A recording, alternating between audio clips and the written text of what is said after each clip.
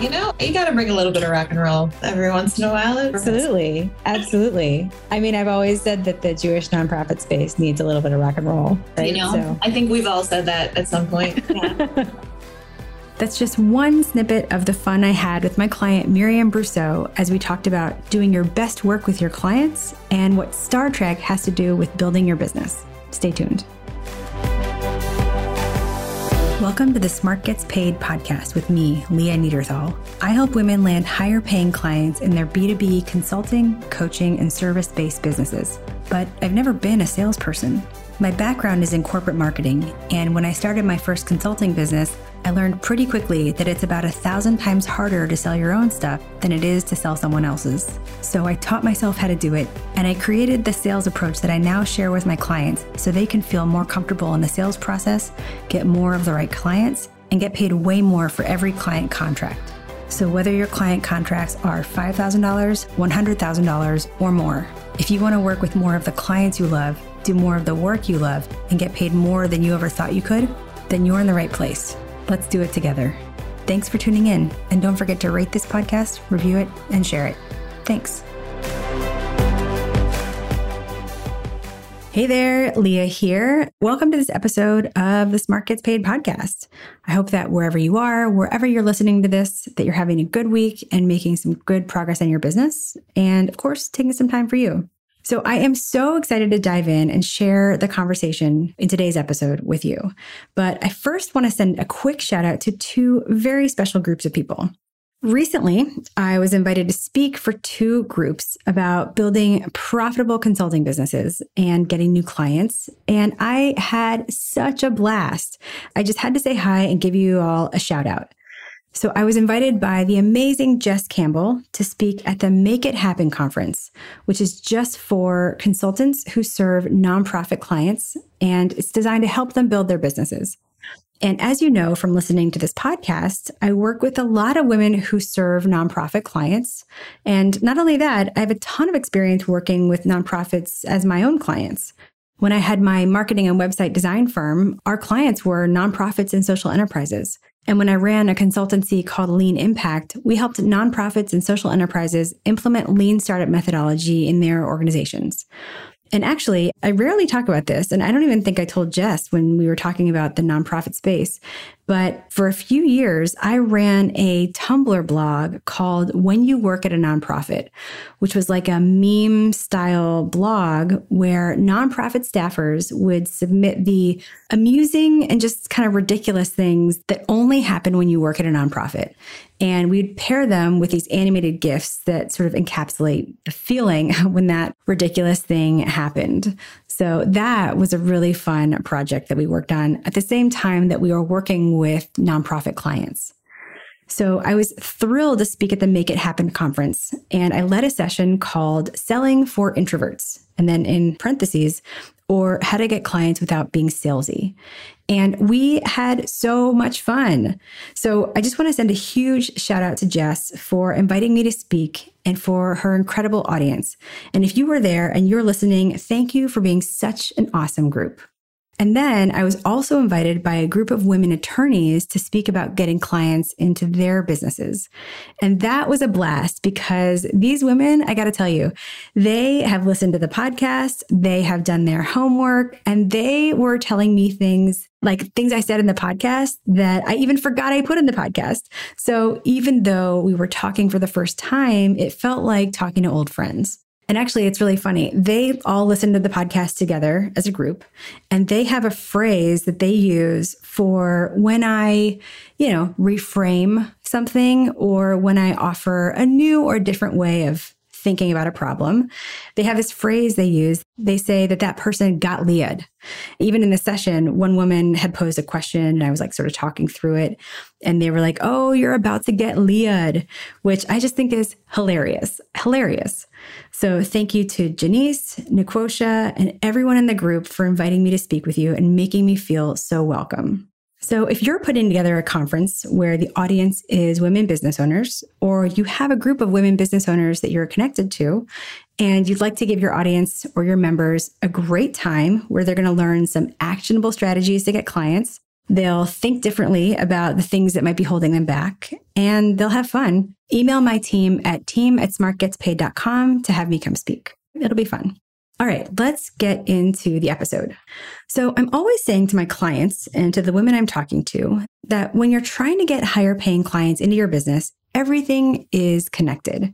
As just a few examples of that, you can't talk about how to get more of the right clients without looking at whether you're signaling the clients that you want. And you can't talk about getting paid for your value, not your time, without looking about how you're communicating your value in your messaging or your content and in conversations.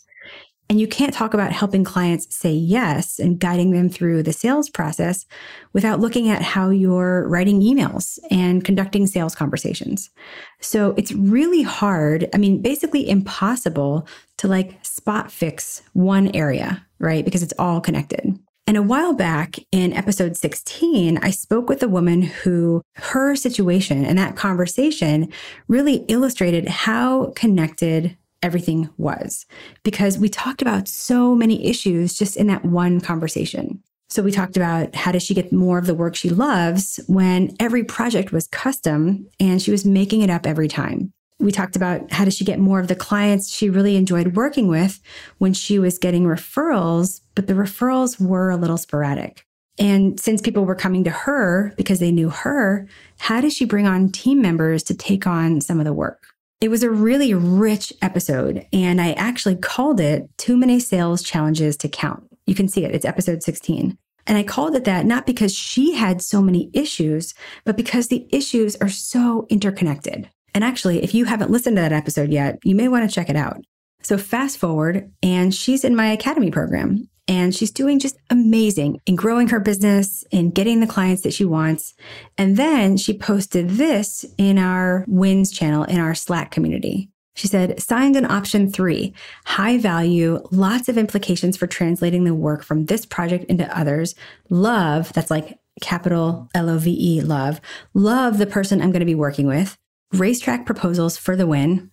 Oh, and by the way, racetrack is a technique we use to increase the value to the client and help the client get better results without you getting overworked. So she goes on. And because I'm bringing in the right work and charging more appropriately, I'm building out my team to take on the stuff I don't need to be doing and which could benefit from a different perspective and talents anyway. It feels good. So that was her post. And when I saw that, I was so excited because it was a complete 180 from what she was struggling with before. She's getting more of the work she loves, working with the clients she loves. She's using our technique to bring more value to her clients. She's able to bring on team members, and she's charging and getting paid at a level that she and the client feel really good about. So I invited her to come on the podcast and share with you how she did it. And because she's just an incredible human being who wants to give back to other women who are building their businesses, she's also pulling back the veil of anonymity from episode 16, and she is standing up and showing up as herself.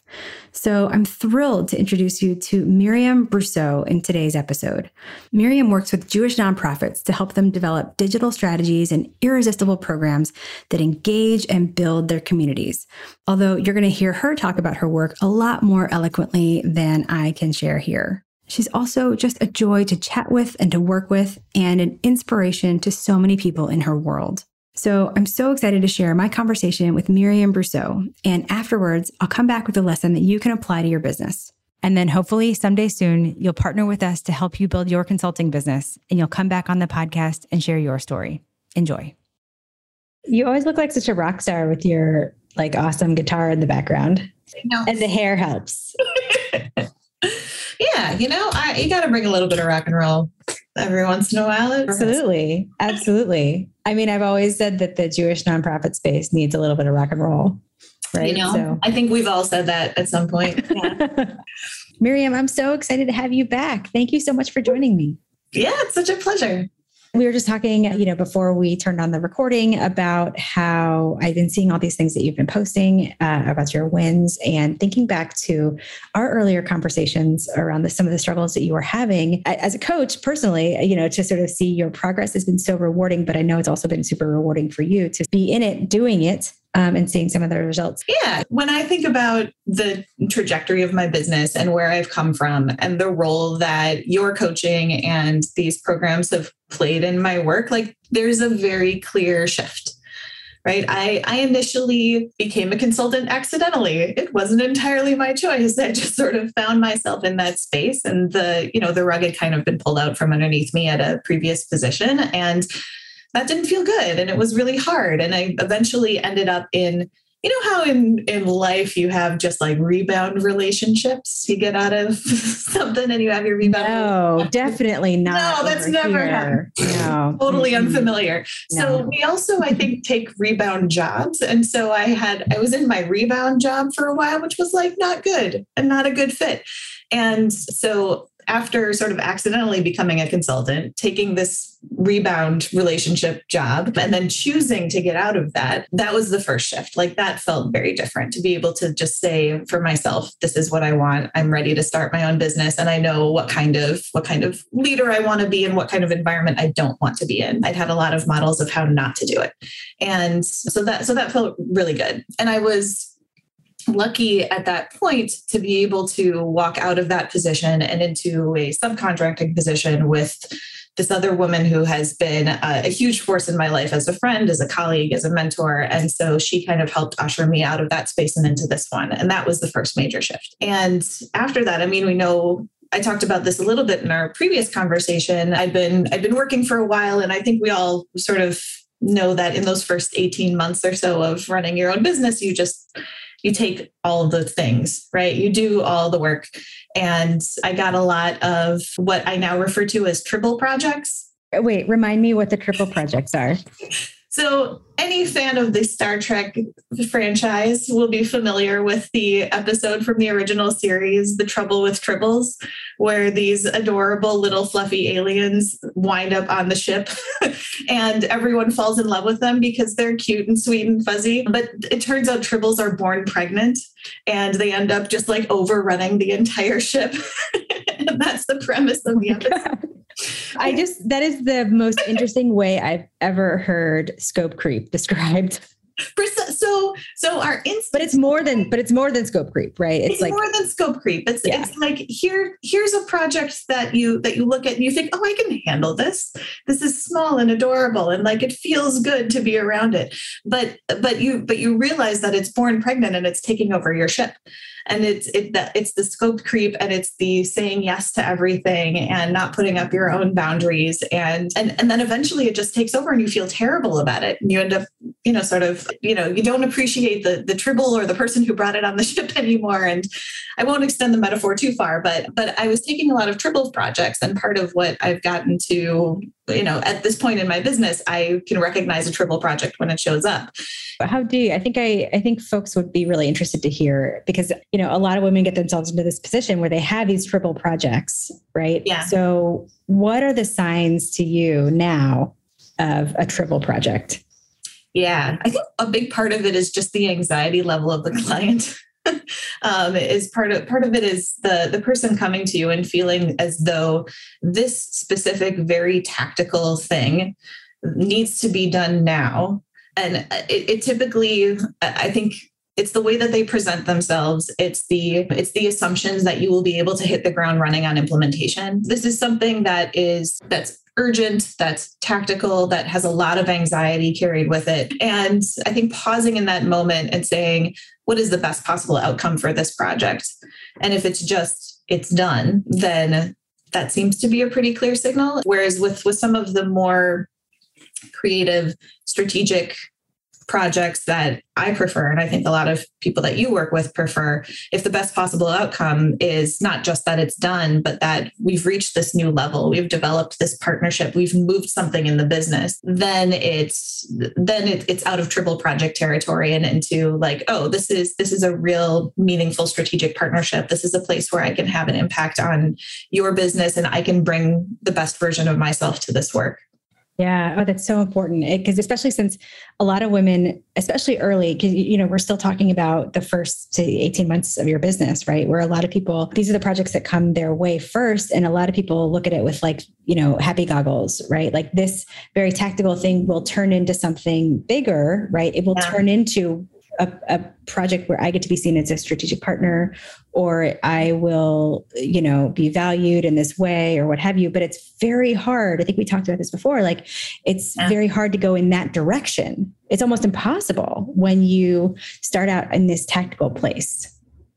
Yeah. And that's a lot of what I've taken away from coaching with you and from the programs. It's just that it's much easier to move from strategy to tactics and implementation, which is the direction that it should be going anyway. Right. But I think the layer of that we talk a lot about is just this idea of coming in as a peer. Right. And I think Tribble Projects happen when you're coming in that one down position, right? You're already sort of in that place. And it is difficult to really lift yourself up out of that.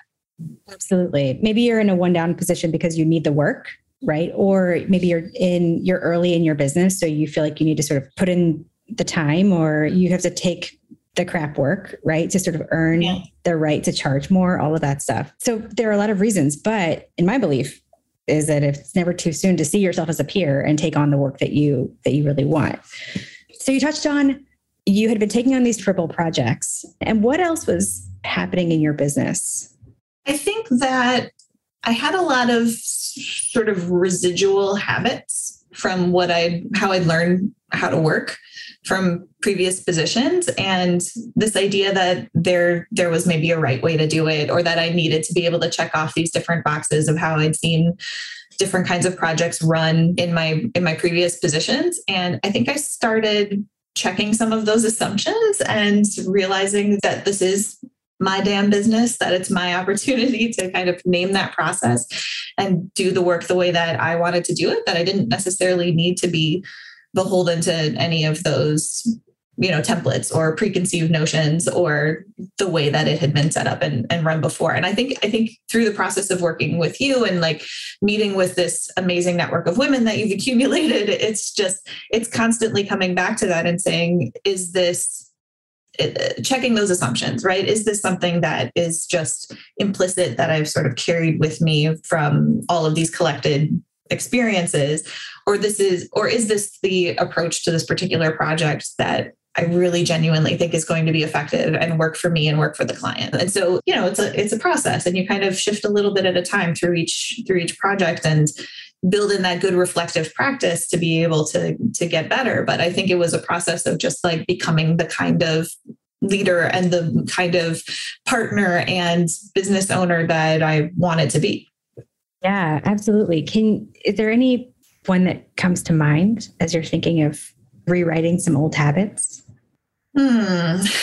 Oh, it would be so lovely just to have an example on the tip of my tongue. I feel like it's become so ingrained into the culture of the way that I work that I'm doing these little checks along the way that I'm not even sure I could name one. Like it's that bigger picture perspective. It's the way that I think about and approach clients. I think there's that aspect of approaching clients as a partner has been such a huge, important mindset shift that it just had this massive trickle down effect into all of the little ways that I, email my clients, or the way that I set meetings, or the way that I think about who I need to bring into my team and the extent to which they're interacting with me versus interacting with the client, and how I'm sort of facilitating all of those interactions. I think there was more of I think in previous positions, there was more of a guardedness of like, we need to put this face on for the client, right? We need to present ourselves in this way of like, of course we know the right things. Of course we can do no wrong, as opposed to having that more partnership collaborative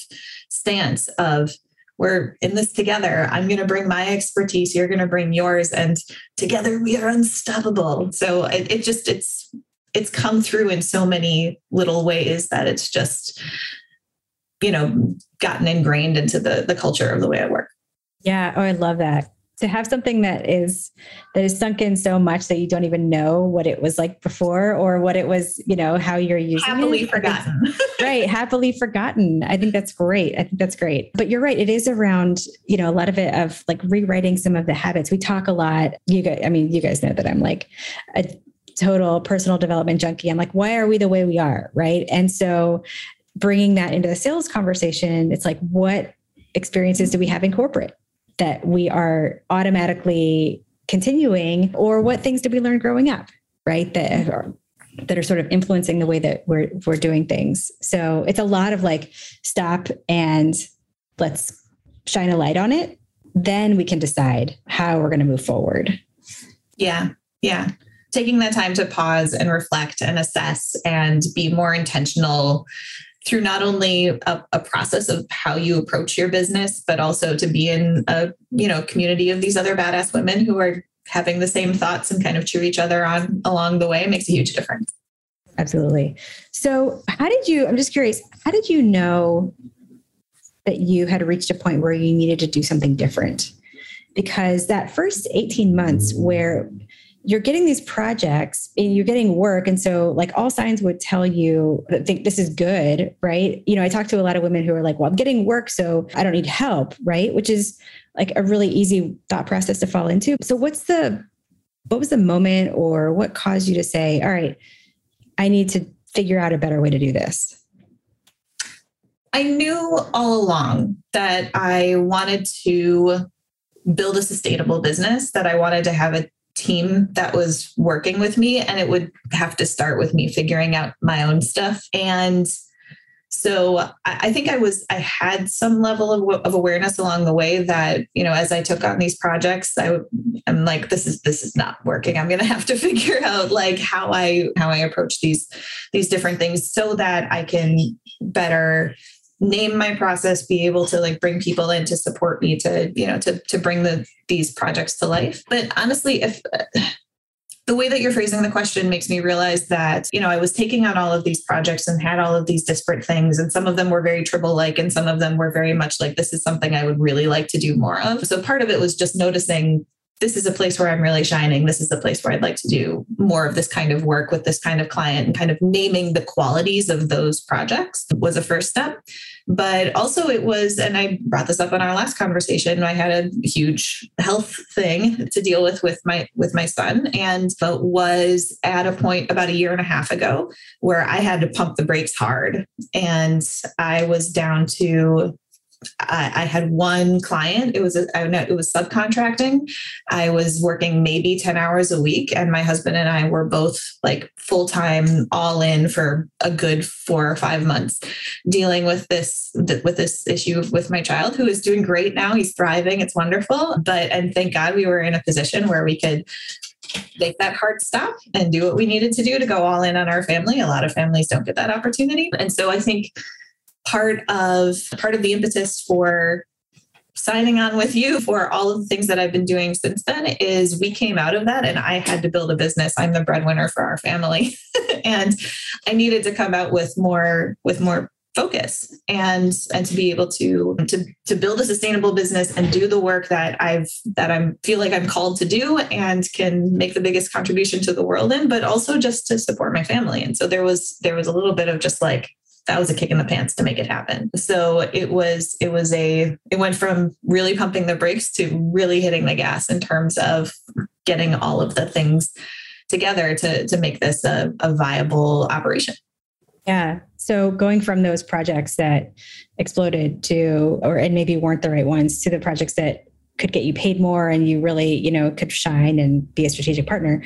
I mean, there were some real, very important reasons to do this. And I'm so glad your son is doing well. Yeah.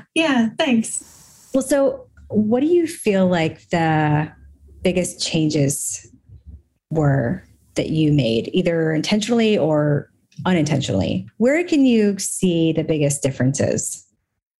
Confidence is a huge one. I think that anybody like in my orbit who sees what I'm doing now is not surprised by what I'm doing, but it's like, it feels like a natural fit, I think. But figuring that out for myself, that like, this is actually, yes, Miriam, this is actually the thing that you do in the place where you have the most value was what was the process. Like it did take me a while to just sort of name that. And one big thing was getting rid of the fear of that scarcity mindset, right? Of going in and saying, like, look, I work with Jewish nonprofits. That's the place where I have the most familiarity. That's my network. That's my background. That's my community. That's the place where I can be the most useful. But naming that was like took a little bit. And part of it was just getting rid of that scarcity mindset of like, if I sharpen my focus, if I don't, work with these other organizations or don't say that I work with these other organizations, then I'm losing out somehow. And as with everyone that you've talked to in these conversations, the opposite is always true. The sharper you go, like the sharper the focus and the more easily that your potential clients can see themselves in the things that you offer and in the way that you talk about yourself. And like, it becomes this virtuous cycle, right? I put that messaging out and they come in and the networks kind of build and the conversations grow and it builds on itself much more easily than if you're just sort of like, oh yes, I can do whatever you like for whoever you are. I can do all the things for, all the people, or I can do all the marketing or all the whatever. It's like, it makes it so much harder. I mean, you had this idea of who you wanted to work with, but it was just a matter of being able to name that. So many people are a few steps earlier than you where they don't quite know, but they feel the effects of that, which is it's hard to message your business in a really compelling way. It's hard to craft a painkiller statement, right? There are all these sort of downstream effects. But as you've heard, and we've talked about a billion times in our stuff, once you can name that, there are so many benefits. Not the least of which is, you talked about the network, right? The network builds and people start to sort of sell on your behalf. Yeah. And if you don't name it, they'll name it for you. Right? Ooh, that's like if you're taking the work from anyone, then the work that those Tribble projects that you take that aren't necessarily those bigger, meaty, strategic, exciting, collaborative, creative, insightful kinds of things, but are those, little on the ground implementation things that just need to get done by anyone, then you will then be seen as the person who does whatever needs to get done for whoever it is. And that will also build on itself. So if you're not naming it on your own behalf, then it's not that you're not named, it's just you're not owning it. Totally. Well, and I think we talked about that in our previous conversation, how people had been coming to you because they knew that you were smart and they knew that you can do great work and that you had great ideas. And, they might have worked with you in the past or just knew that you were like good. They're like, go talk to Miriam. She'll figure it out. Right. And that's one way to get referrals, right? Referrals are awesome, but you want the right referrals. You don't want to be seen as somebody who just will do all the things, right? Or who can do anything that you throw at them, because your value will be that you could just do the things. And right. you will find yourself doing a lot of little things. Yeah. Yeah, it's true. So that was a big shift. I mean, just being able to name that focus and put that out in the world confidently. And the other side of that is, and this is something that I struggled with in our previous conversation, was that, okay, well then, what do I do? Am I only working with those people? Do I need to be dogmatic about this? And like, the answer is no. I mean, part of what came out of that confidence side is just like, look, this is my business and I get to do what I want with it. And yes, the vast majority of my clients are, Jewish organizations that are working in education and leadership and like a particular slice of the community. But I have a couple of other projects that don't fit into that rubric at all. And I went into them with eyes wide open, and they still speak to my mission, my values, my ideals, my skill set. And I love the partners that I'm working with. And I know exactly why I'm in those projects.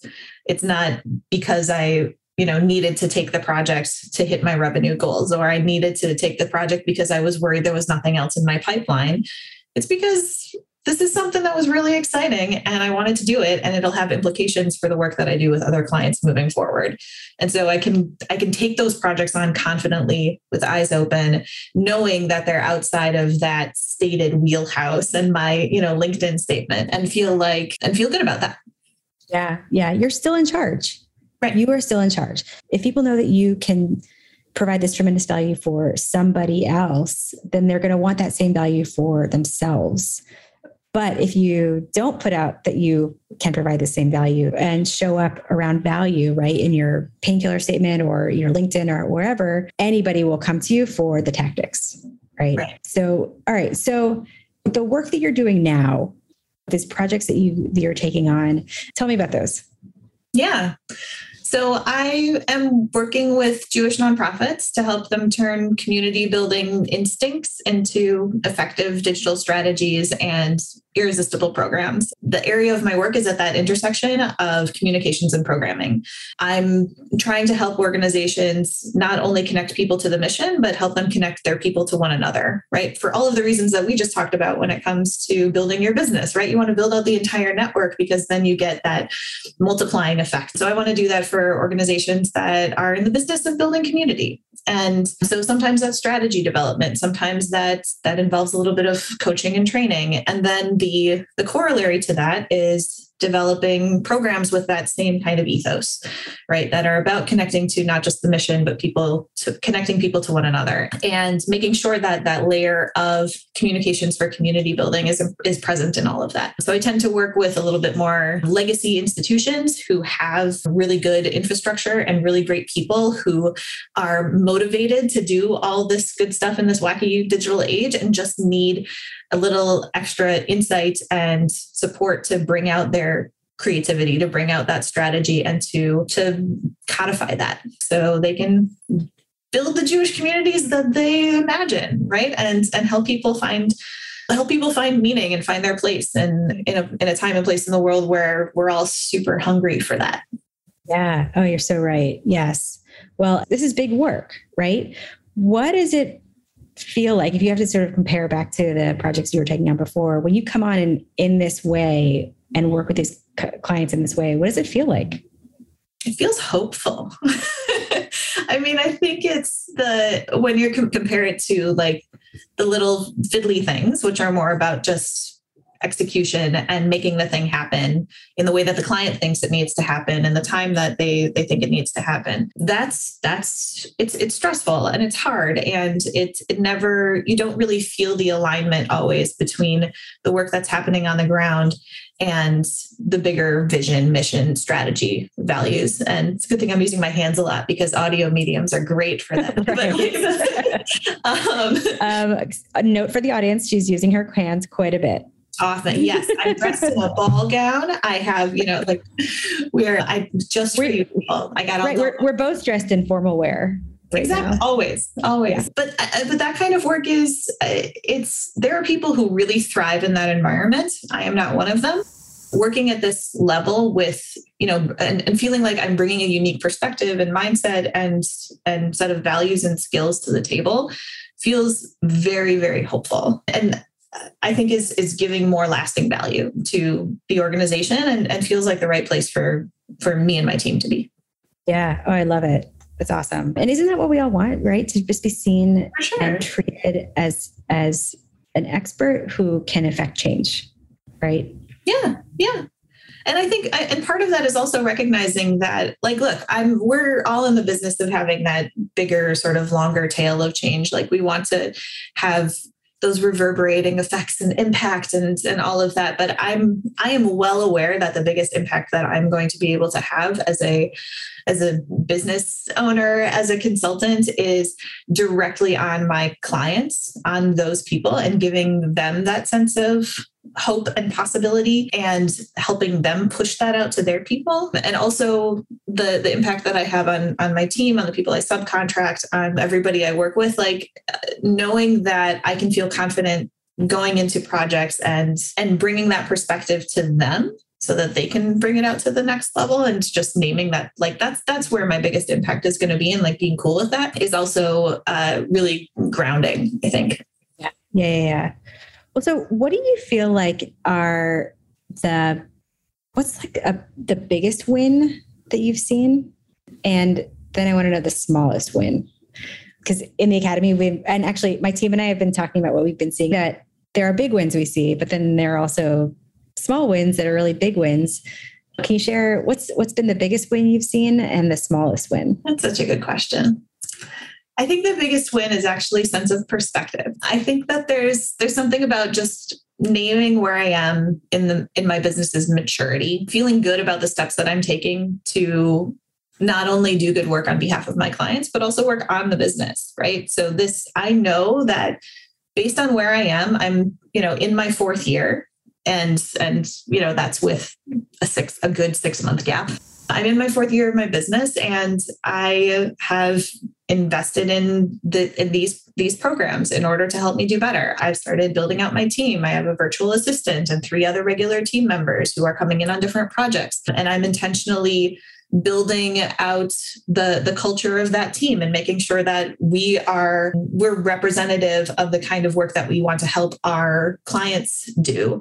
And I'm only able to do all of that work on the business because of everything that I've done with you and because of the mindset shift and the network and the skills and tools and all of these things kind of wrapping up and pulling together. So I think just like that perspective and the confidence is the biggest win overall. And there are no small wins. I think they're all big ones. Like, I think along the way, there've been very specific moments where I could say, oh, I'm pricing this appropriately, right? I'm putting out this proposal and I'm not negotiating with myself from the beginning. I'm naming what this is actually going to be, what value this is going to bring to my clients, and pricing it in a way that I know that I can deliver that work and feel good about it and not feel gross at the end of the day. And like that, like every time I send out a proposal, I feel like that's a win. When I continue to name next steps for my client and lead them and make it easy and clear for them to take the next step so that we can partner up and do all this good work together. Like every day there's a little win like that. Oh, I love that. You're right. I know there are no small wins. But I think our inclination is to minimize some of the wins that don't feel like, capital W wins. Like I signed a new client today. Yeah. Right. There are those wins, of course, always. Right. But like, I think I love your perspective of like, I have a small win every day. And I would love to celebrate even the daily wins where you didn't do something you might have done before, where you just approached something in a different way or stood your ground in your value or led the client. I mean, those are just as important because as you and I know, I mean, the sales process getting a client is the result of doing a lot of things right. Mm-hmm. And, so let's celebrate it at every step. Right. Mm-hmm. I love that. So if you could go back to the beginning of your business and tell your 4 years ago self something, what would it be? I would tell her to trust the process and trust herself.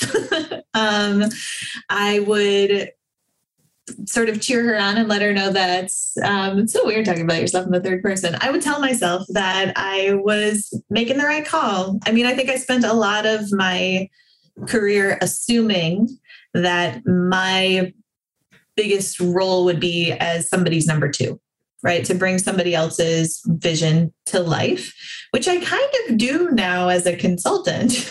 Like that's certainly a lot of our role is to take, to help our clients make the biggest impact and do the best on behalf of their organizations and businesses. But I think just like owning that, being the captain of the ship, right? Going back to my Star Trek metaphors, like that's the right move. And you're never going to feel quite ready, but it'll get easier. And it's a lot of fun. I think part of the challenge I was facing was it felt lonely at the beginning, which is a very common entrepreneurial kind of thing. You sort of strike out on your own, and you have to consciously kind of develop your network of people who get you and appreciate you and are going to be cheering you on and are going to be, gently letting you know when you're going down the wrong path or maybe need to ask different questions. And so I think I have felt a better sense of support and collaboration and connectedness to the people around me as an individual business owner than I ever did inside of any single organization, because I can reach into all of these different places and connect with the people whose values most align and who challenge and excite me the most. And I'm able to kind of transfer and translate that knowledge across all kinds of different systems. And it's so exciting. And so I think this is such a long-winded answer. I would tell Miriam of, 4 years ago, just be brave, go for it. I love that. Well, I have to congratulate you because you have really this inflection point that you hit, that everybody hits, right? At 18 months, 2 years, you've gotten through it. I mean, that's the really exciting thing. You live to tell the tale. Well, also you got through it also while having this other major roadblock in your life, right? I think it's really exciting. You really have gone through this inflection point and with flying colors. And now I'm at this point, right, where I have a this is working. I'm doing it, and it's in large part because of working with you and the programs that you offered and the network that I've been introduced to through all of the, fabulous women. And I'm just, it's awesome. Thank you so much for sharing that. That means a lot to me. Thank you for being a part of it. And thank you for giving of yourself as well, because you're such an incredible resource now to everybody who's coming in. Thanks. So I think that's awesome. And it's so awesome to watch. So if there are other women who are running consulting businesses who are at that point, right? That 18-month to 2-year point, what would you tell them? What advice would you give them? Yeah. Well, first of all, I would say that I've been enormously privileged and grateful to be able to make it to this point and had the support that I had. I think that and I feel a really profound sense of obligation to kind of lift as I climb, right? As they say. So I try at this point to be generous with the knowledge that I have, to be open to conversations and support wherever it's useful for folks in similar fields. I think that for those women who are at that point of realization where it's the corporate world or the organizational world isn't working for them anymore, and you have that sense that going out on your own might be the right move, I would encourage them to have a lot of conversations, to ask around to people who have already done it. I think the majority of women, especially working in this space, have been really generous and insightful with their experiences and with opening up their own networks and getting a sense of where those folks might fit should they strike out on their own. And so I think lean on your network for support early on. You will be able to pay that forward or pay it back as you start to develop your voice. And I think that doing that same kind of assessment at the beginning of figuring out whether this is a Tribble project or whether this is a real strategic partnership opportunity, playing out what's the best possible outcome for this path versus the other one. And, what's the future that you want for yourself? And I think the last piece is just also being patient and being compassionate with yourself and kind to yourself. This is hard and it's going to be hard. And there's going to be days when you're going to cry and wonder why you did this to yourself and your family. And that's okay. That feeling will go away. The only way out is through. and this too shall pass. And there's a lot of good and a lot of support and a lot of joy ahead. That's so great. Well, thank you so much for sharing that with us. And I look forward to seeing all of your big wins and all of your small wins as we keep working together. Amazing. I can't wait. All right. I loved that conversation. And I want to just pull out one lesson that you can apply to your business today. And it's this concept of the Tribble Project. And I love that analogy that she shared because Tribble is the perfect way to describe projects you take that seem okay. They seem fun and they seem kind of doable at the beginning, but they spiral out of control. these are the projects and the clients that seem maybe smaller than you'd like, or maybe they're not exactly the work that you want, or maybe it's just a little less than you'd like to be paid. And we all know that inner dialogue that happens. It's like, I could do it, or maybe I should take it. And it's probably not going to be that much work anyway. And the thing is that what we know is that it's never not that much work, right? The smaller projects for less money are never not that much work, and they're never the easiest clients, like ever. They're never the clients that don't need all that much, or they don't contact us that much, or they don't want that many revisions, whatever it is in your world, they're never not that much work. And I know I'm doing double negatives like all over the place, right? And trust me, I'm a total grammar nerd and I hate myself right now for those last few sentences, but the sentiment is right. They're just never not that much work. And what can happen is that you start to resent the project, or maybe you resent the client, and you sort of kick yourself for doing this to yourself, or maybe for doing it to yourself again. And if these type of projects are the only ones you're getting, it can make you feel like, why is this happening to me? It can make you feel kind of powerless, because I would imagine that the consulting work that you want isn't that, right? It's not these smaller Tribble projects. You probably don't want to be treated as an order taker, or, treated like you're only able to do the execution. You probably, I'm guessing, want to be seen as a strategic partner or a thought partner. You want to do work where there's mutual respect and you're involved in the planning, not just riding the back of someone else's roller coaster. And if you found yourself with projects like these Tribble projects that Miriam found herself with too, it can make you wonder, can I ever get the type of work that I really want? And I'm here to tell you that you can. You have the power. But I will say it's not a simple, like flicking a switch and making it happen. And it will not happen by switching your services or making a new landing page on your website. It's like I was saying at the beginning, everything is connected. And so you have to look at the whole business development process. So it starts with positioning your work as a painkiller, showing up as an expert. It's in how you lead a sales process and how you teach people to think about you and treat you, by how you treat yourself. It's also dependent on what else is in your client pipeline, so you're not in a position of having to take on anything just because you need the work. And when you start to do this work and make these changes, you will start to see that you'll get more of the clients and more of the work that you want, just like Miriam did. It was possible for her, and it's possible for you.